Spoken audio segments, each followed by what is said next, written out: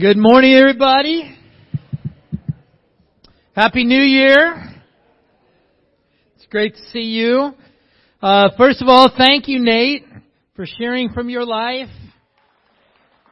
And I'm excited that you're stepping up to black coffee the way Jesus drinks it.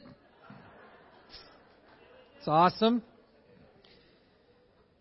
And to the teens, I want to let you know that good friends of ours just gave us about a 10-pound container of M&Ms right before Nate shared.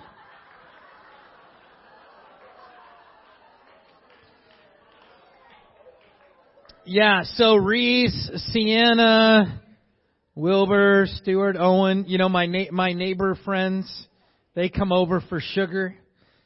And other teams, so we're amply supplied there, so that's awesome. The title of the message is The Faith to Say Yes. There's a lot of things that we say yes to that don't require any faith. Like a few days ago, Michael texted Cheryl and I and said, "Hey, we want to go out to eat on Saturday. Will you babysit Hunter?" That did not require any faith on our part to say yes to. Now, I don't know if it required any faith on their part to ask us, but we're not talking about that. Now, maybe when Hunter's like a big smelly teenager, it might require more faith to say yes then. But right now, no faith at all. It's just like, oh yeah, we just hold him and feed him and look at him. It really doesn't take a whole lot of work or effort to go, yes, we'd love to do that. Now, every year, you have decisions in your life, some that are easy, that go, well, of course, I want to do that. I've been mocked by members of my family, and they said, you realize last year you told the church you were going to get down below 190. I said, I did. I got down to 185. And they said, yeah, but then you gained weight. And I said, I did not tell the church I was going to keep it off long term. I said I was going to lose and get below 190. And they said, well, what kind of vow is that? And I go, well, that's the one I made, and the last half of the year was really awesome. But, there's the first half of the year I had to say no to a bunch of stuff, and then the second half of the year I got to say yes to other things, and now I got to start working out again, and I rode my bike with Norm yesterday, and so I'm 1 for 1. Got a hot streak going. But as you enter into the new year, you're making plans. You're trying to figure out what you're going to do, where you're going to go, what you're going to accomplish, what your plans are going to be. And there's certain ones that you put down, and you put it down, but you're not really doing it by faith. It's almost a given.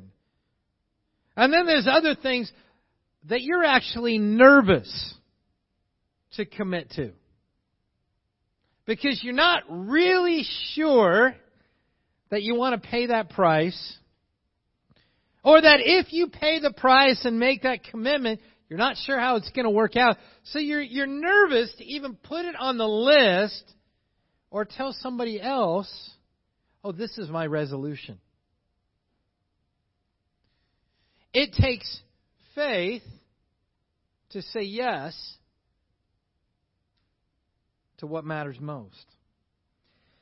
And I'm reminded in the Bible about a time, and this is where Moses is overlooking the promised land. He's standing on top of Mount Nebo. It was always God's plan for His people to go inherit the promised land. And Moses had sinned against God. He got angry at 2 million Israelites complaining all the time. And God said, speak to the rock and bring out water. And Moses went out there and he had a little fit and took his staff and struck the rock. And water still came out. But God said, Moses, the people are going to go, but you're not going to go. But I'll let you stand on top of the mountain and you can look at the promised land. And you get to the end of Moses' life in Deuteronomy, and you still hear him struggling with that. Because he recounts that story, and then he goes, and then you guys, he's talking to the Israelites, and he goes, and then you guys made me sin. And so the Lord wouldn't let me go into the promised land. You know, he's still kind of struggling. And God holds us accountable at our best, but He also holds us accountable at our worst. And so here you have a moment where Moses is looking over the promised land. Notice the title, The Promised Land. The land that was promised by God to His people. It was not called the land that hopefully one day, maybe somehow you're going to get lucky and win that, land inheritance lottery.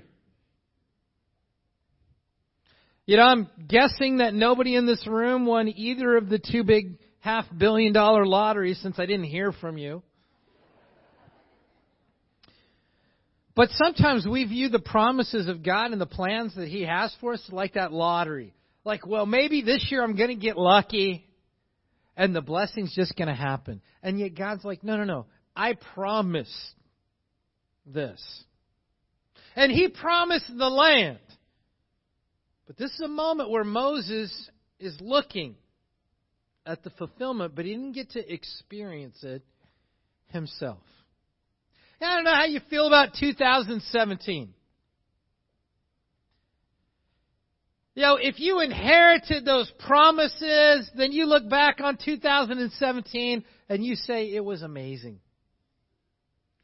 I was talking to Graham Jones. Actually, his family was the giver of the 10-ton tub of M&Ms to my family. But he was describing a devotional that he had with his wife and his daughter where they just went back and recounted all of the blessings that God gave them. Like kind of the first time miraculous, blessing or whatever that happened in 2017.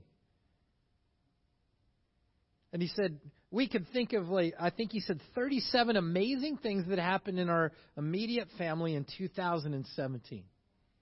And he said, and this year we want to do it every day. And so far every day we come up with 3 or 4 things that we recognize this is from God. That's awesome. And that's the way we ought to live our life because the promises are there. But sometimes if we're honest, we feel like Moses on Mount Nebo. Yeah, the promises were there, but I look at my life and it's kind of like I'm just looking at the promise. I didn't get to live it out. I didn't get to experience it. I'm not, enjoying that. I'm just kind of seeing it from a theoretical point of view. So what do you have in front of you in 2018? You know what? You have a lot. But there's a key role that you must play. So what is it? You must say yes. You see, the promised land never happened against their will, and we're going to read about that today. You see, we can love the idea of the promised land. We can love the idea of blessings fulfilled, but we don't want to step out on faith and say yes to our role in that equation. What's our role? We got to say yes, and it's going to take faith. Let's go to Numbers 13 and read a great story. So just a little intro here. So God tells Moses to send out spies into the promised land. So, they've gotten out of Egypt. They've gone through the desert. The law has been instituted. They got the tabernacle. They got the Holy of Holies. They got all this great stuff. And now they get to the place. They get to the place that God told Abraham about. And He said, I'm going to show you. And you're going to go. And Joseph talked about it. And Jacob and Isaac, they talked about it. And here's the moment where God says, okay, this is the blessing. It's going to be fulfilled. It's the promise. Now, go and send the spies out and then come back and we're going to go take the land. And so we pick it up in chapter 13, Numbers 13, verse 26. This is the 12 spies. It says, they came back to Moses and Aaron and the whole Israelite community at Kadesh in the desert of Paran. There they reported to them and to the whole assembly and showed them the fruit of the land. They gave Moses this account. We went into the land to which you sent us, and it does flow with milk and honey. Here's its fruit. But the people who live there are powerful. The cities are fortified and very large. We even saw the descendants of Anak there. The Amalekites live in the Negeb. The Hittites, Jebusites, and Amorites live in the hill country. And the Canaanites live near the sea and along the Jordan. Then Caleb silenced the people before Moses and said, we should go up and take possession of the land, for we can certainly do it. The men who had gone up with him said, we can't attack those people. They are stronger than we are. And they spread among the Israelites a bad report about the land they had explored. They said, the land we explored devours those living in it. All the people we saw there of great size. We saw the Nephilim there, the descendants of Anak, come from the Nephilim. We seemed like grasshoppers in our own eyes, and we looked the same to them. 12 spies went. 10 had one perspective and 2 had the other. What's the first thing we need to focus on? If we're going to say yes by faith, point number 1, we need to be able to say, we can. We can. What do you believe you can do? What are you able with God's power to do? You know, isn't life interesting? Sometimes God says, no, you shouldn't do this, or you can't do that. And then we fight and we go, yes, I can. I can. It's not that big of a deal. And God's like, no, you can't. And I'm like, well, I'm going to do it anyway. And then there's times where God says, you can. And you're like, no, I can't. I want to, but I'm not going to be able to. I'm going to fail. You know, life is kind of trying to figure out what we're going to say, yeah, we can. I love this quote from Henry Ford. Whether you think you can or you think you can't, you're right.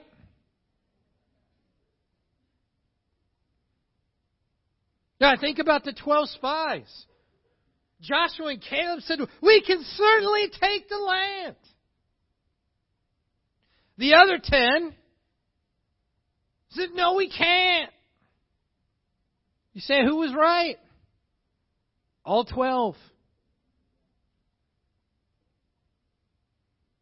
The 10, they didn't. They couldn't. And all the grumblers ended up wandering around the desert for 40 years until they died. But you know what? Joshua and Caleb, they could. And they did. Who was right? All of them. You know, the fact is, your 2018 is largely going to be determined about what you believe you can do with God's power. So what are the things we have to wrestle with? How about this? Do you believe you can live the Christian life? You go, well, I don't know if I can be perfect. Well, let me answer that one. You can't. But living the Christian life is not about being perfect. In fact, 1 John 1 says that if you claim to be without sin, you lie and deceive yourself, and the truth is not in you. So the whole idea, I don't think I can be perfect, therefore I can't live the Christian life. No. God says you can live the Christian life. God says you can seek first His kingdom and His righteousness, and all these things will be given to you as well. He says that in Matthew 6. How about being transformed? You know, on the bike ride, we were riding with a friend of ours named Cliff, and we started talking about church and Christianity and things like that. And he says, do you try and make people's lives better through Christianity? And I said, not really. And he's like, oh, really? You know, we're riding along. And I said, because Christianity is not a self-improvement program. It is a total, radical transformation. And he's like, oh, that makes sense. But see, sometimes we want to compartmentalize God and we go, well, I just want my life to be better in 2018. That is never God's plan for your life. He goes, I want you to be transformed. And Romans 12 says, don't conform to the pattern of this world, but be transformed by the renewing of your mind. God says, you just don't see a verse that says, today I'm trying to make you 1% better. God says, no, I want you to be renewed daily. I want you to be transformed. You're a new creation. No Earl Shaft, $99.95 spiritual paint jobs. If you're young, who's that? Your parents will explain it.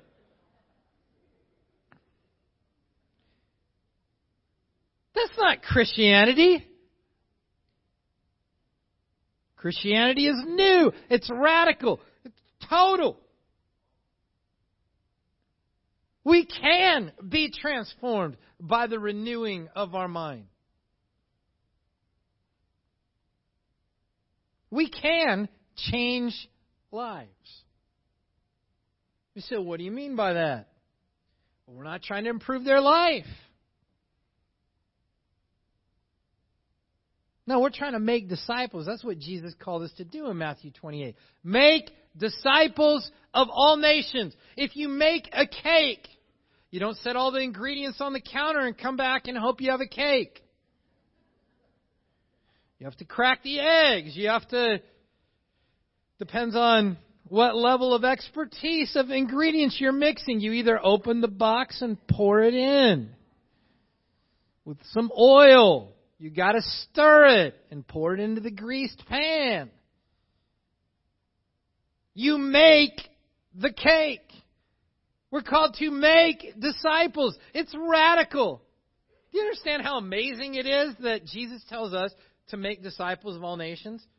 That means He gives us the authority to look at somebody's life and go, the way you're living your life, your priorities are all messed up. You value the wrong things. You're not focused on what you ought to focus. And so you just need to completely change. You need to obey God and His Word. You need to deny yourself. You need to seek the kingdom first. If you're too busy, you need to quit a bunch of stuff so that you're available to do God's will in your life. That you can have that conversation with somebody and be totally within the boundaries of being appropriate. Now, they may not feel that that's appropriate, but that's not the issue. The egg doesn't feel like it's appropriate that you crack it on the counter and stir it into a cake. But nobody asked the egg. I want cake. I don't want pie. I want cake. And I don't want fruit in the cake. I mean, who are we fooling? It's not healthy cake because there's fruit in it.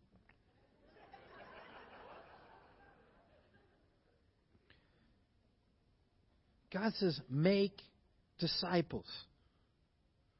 That means the most hard-hearted person that you've known for decades, you can change their life. We can. That's what the Christian life's all about.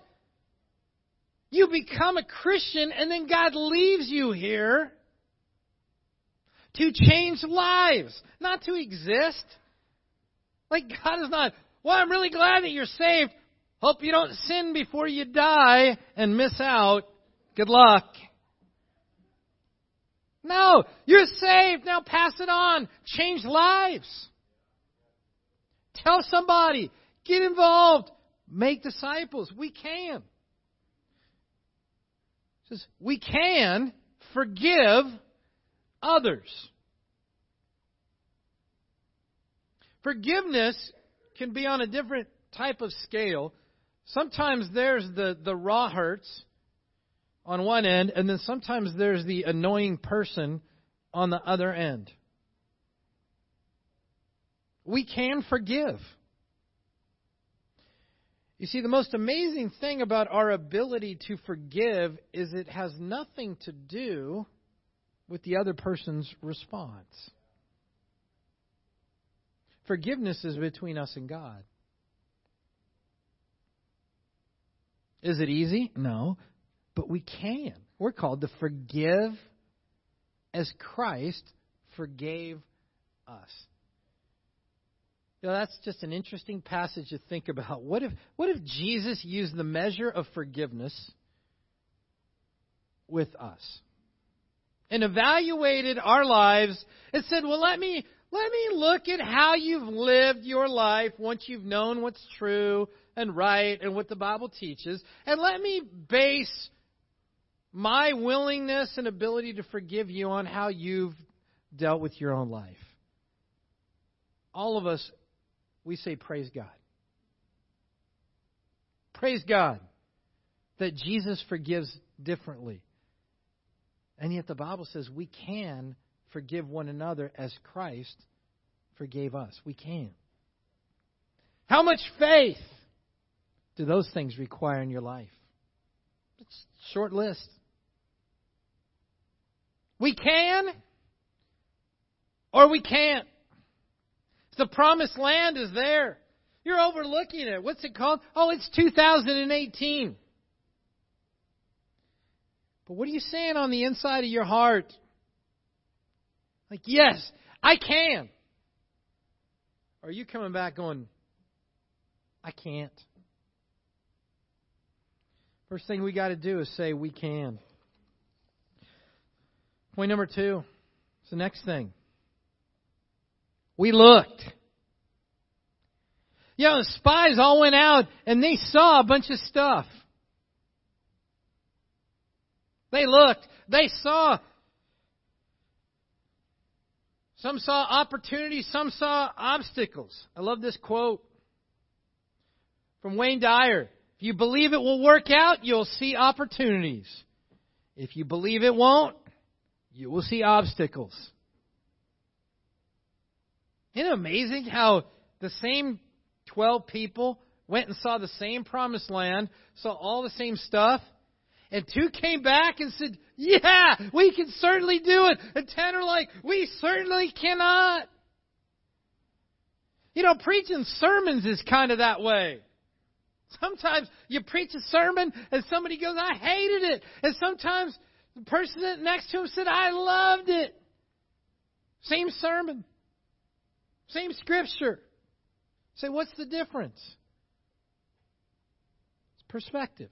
What do you see? What do you hear? Opportunities or obstacles? What's your 2018 look like? Are you excited because all the incredible opportunities laid out before you? Or are you afraid? Kind of filled with dread, uncertainty? You know, I've embarked on this master's degree with 12 others in the LA church. And, you know, the first semester is now officially started as of yesterday. And the guy, Greg Moretsky, that was one of the main coordinators of it, was talking to him about the workload. Ended up, he goes, yeah, it's more work than what we thought. And as we kept getting syllabus and the books to order, ended up with 12 books to read. And I started feeling like, that's more books than what I thought I was going to have to read. And I remember in the orientation, the director of the program, who was a Church of Christ minister for 22 years and now the dean of the Rochester College, which is a Church of Christ University in Michigan, he said, one of the things I've noticed in my life is when I start feeling stressed or anxious, more trust in God is required. But you know, as I saw the syllabus and the books come in through Amazon, I started feeling that stress. Like, okay, I need to go back to God. As you embark on 2018, you're looking at either opportunities or you're looking at obstacles. You know, what are some of the things they saw? They said, it does flow with milk and honey. You know what's amazing? Nobody said it didn't. Even ones that said we can't take the land, they're like, yeah, that's right. And they brought back fruit, grapes that Nate can't eat.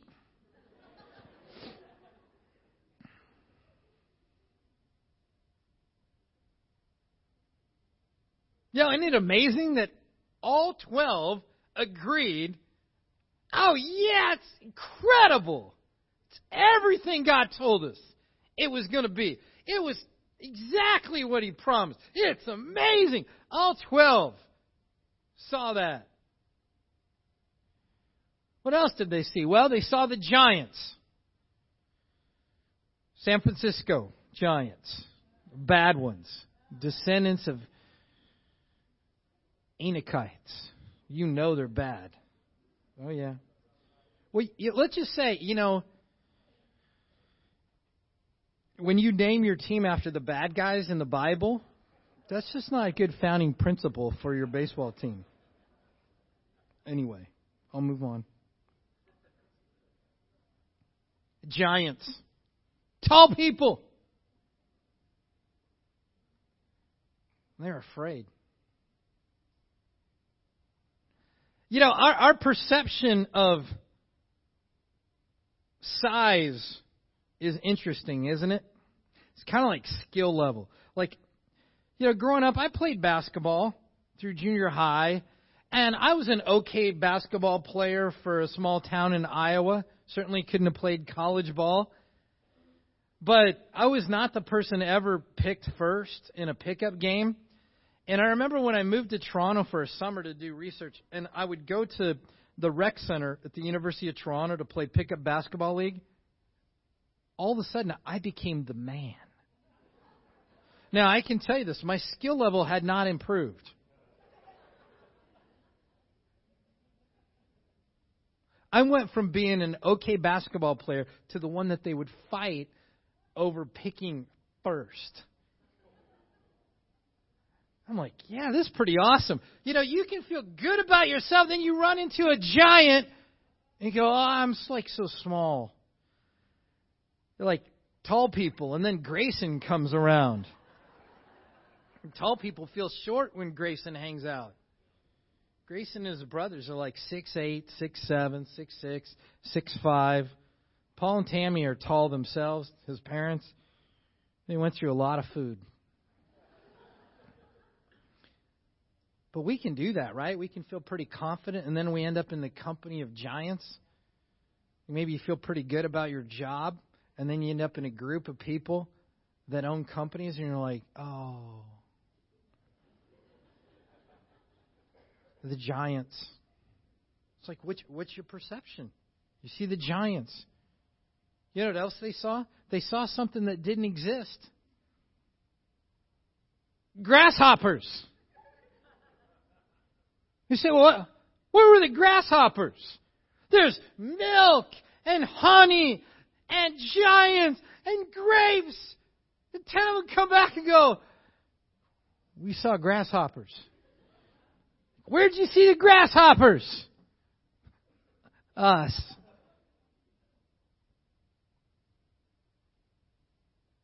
Like, we look like grasshoppers in their eyes, and we seem the same to us.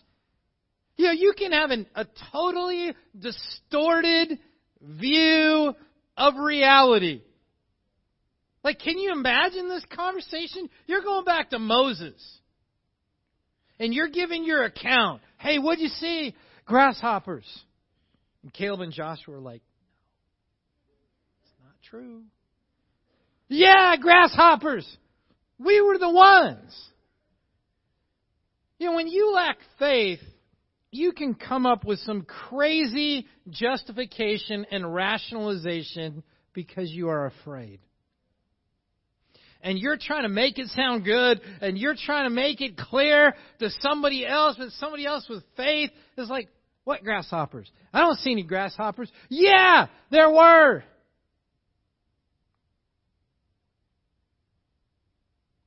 And then there was the unseen. Hebrews 11:1 says, now faith is being sure of what we hope for and certain of what we do not see. Faith is not living life in such a way that by sight I can be totally convinced that the decisions I make are all going to work out perfectly. No. Faith is being sure of what we hope for and certain of what we do not see. Romans 1:17 says the righteous will live by faith. It is impossible to be righteous before God without faithful living. But we want to live by sight. We want assurance. We want to see it. We want to know it. We want to touch it. We want to experience it. And once I have that confidence, then I'll step out. That's not faith. Joshua and Caleb saw the unseen. They saw the giants, but they saw a God that said, they're with us. Even later, as Joshua and Caleb are recounting, they said, their protection is gone. That really wasn't true, because the giants were there. But how could you make a statement like that? Only if you see the unseen. You see, Joshua and Caleb looked at God and said, the protection they got, it's nothing. We've got God. Say, faith is being sure of what we hope for, certain of what we do not see. Do you see the unseen? Are you still waiting to hold it in your hands before you step out on faith? There's not a one of us that knew for sure that we would be a good husband or that she would be a good wife or vice versa before marriage. There's not a one of us that knew how our kids were going to turn out. There's not a one of us that knew how that new job was really going to be. We don't know. You can see some things, hear some things, look at some foundational items, but at the end, you make a decision by faith. And you make that commitment going, all right, here we go. And that's what God expects. But you got to have eyes that see the unseen and be willing to live by faith. You know, they go back, and this is point number 3. We obeyed. Now, maybe there should be a question mark on this, because at this version of the story, we're not really sure. Joshua and Caleb were trying to obey. The other 10 were not. And you hear the people, and, they're like, we got to get rid of Moses. He's a bad leader, and there's all this stuff, and they're begging him, like, please don't do this. Come on, we need to obey God. We need to take the land. And in chapter 14, we read in verse 5, Then Moses and Aaron fell face down in front of the whole Israelite assembly gathered there. Joshua, son of Nun, and Caleb, son of Jephunneh, who were among them, who had explored the land, tore their clothes and said to the entire Israelite assembly, The land we passed through and explored is exceedingly good. If the Lord is pleased with us, He will lead us into that land, a land flowing with milk and honey, and He will give it to us. Only do not rebel against the Lord, and do not be afraid of the people of the land, because we will devour them. Their protection is gone, but the Lord is with us. Do not be afraid of them. It's interesting, the plea that was made. And they're trying to reason through, but he kind of boils it down to one thing, and he says, do not rebel against the Lord. And to boil it down, here's the choice. My way or your way. My way or God's way.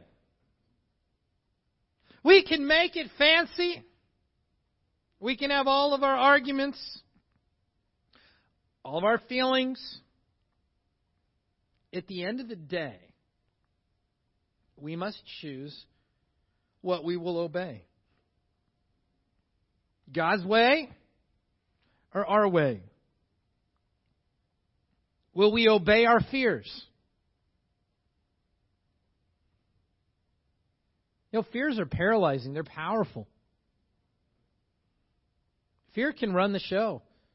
Fear can be the driving force of every decision we make. We're trying to live life, set ourselves up so that we never have to be afraid. But the problem is, when fear drives our life, there's always things to be afraid of. So sometimes we obey our fears. Sometimes we obey our lies. The 10, they obeyed the lie that we were like grasshoppers. That wasn't true. That's how they felt. It wasn't true. You go, yeah, but I feel it so strongly. So, does God say your reality is true? Would God agree with your assessment of the situation? What's amazing is the Bible says in 1 Corinthians 10, God will not let you be tempted beyond what you can bear. He will also provide a way out so that you can stand up under it. That means that we can try and justify disobedience to God because I didn't have a choice, and I don't feel like I can do it, and I'm not strong enough, and I'm not faithful enough, and I don't have enough wisdom, and I don't know enough Bible, and I don't know this, and I don't have this. And God says, no, that's a lie. You say, yeah, but I feel it so strongly. You ever try to explain something to someone and they go, that's not true? And then you give them another version of the same story. Oh, this will convince them this time. Our reality is either true or false in God's sight. We can be overwhelmed and God's like, well, that's not true. And it still boils down to, will we obey?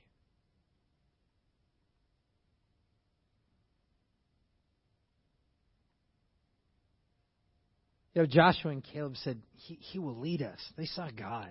He will lead us. We will devour them. Their protection is gone. Man, don't you wish in every difficult situation of life you just had that faith?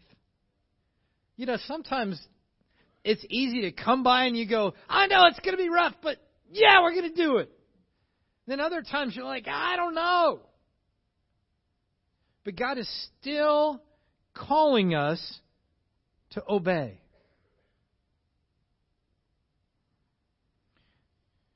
You say, what choice are we going to make? Now, the final verse I want to look at is found over in Hebrews chapter 4.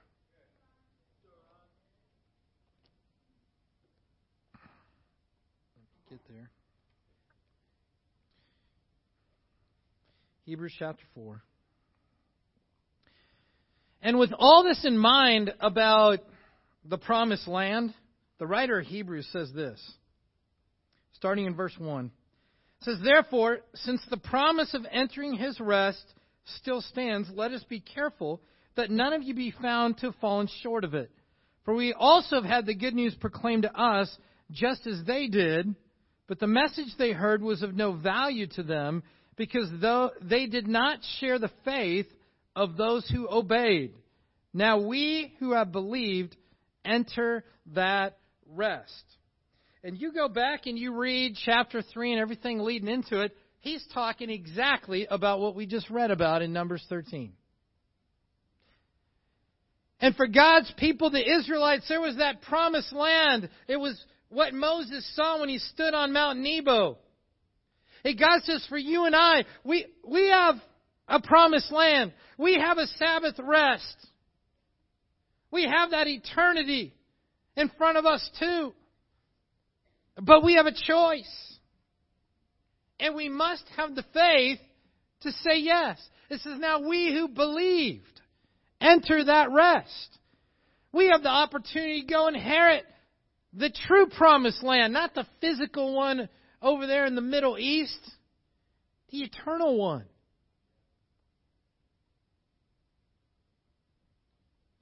He says, we've heard the message too. Say, does the message have value? Well, do you have the faith of those who obeyed? And then we go down to verse 9. It says, there remains then a Sabbath rest for the people of God. For anyone who enters God's rest also rests from their works, just as God did from his.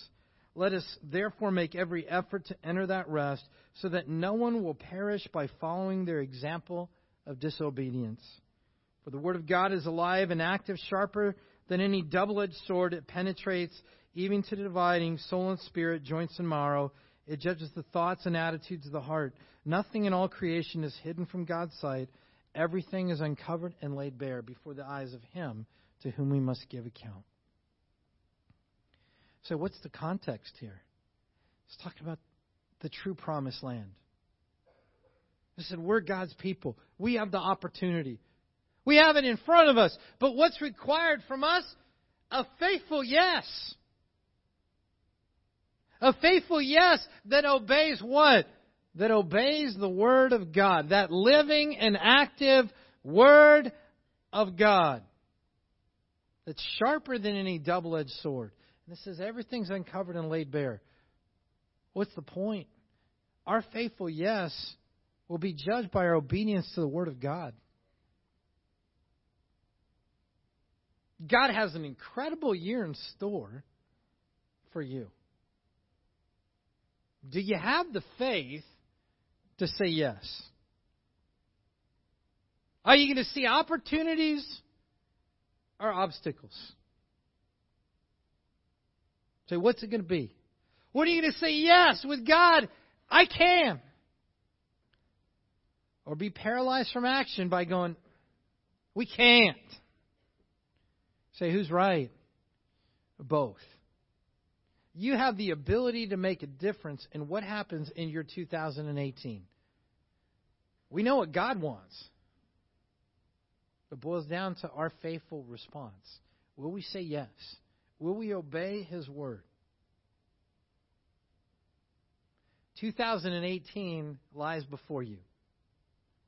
Let's make sure each one of us looks to the Scriptures and has the faith to say yes to what God calls us to. Let's stand as we close in a final song.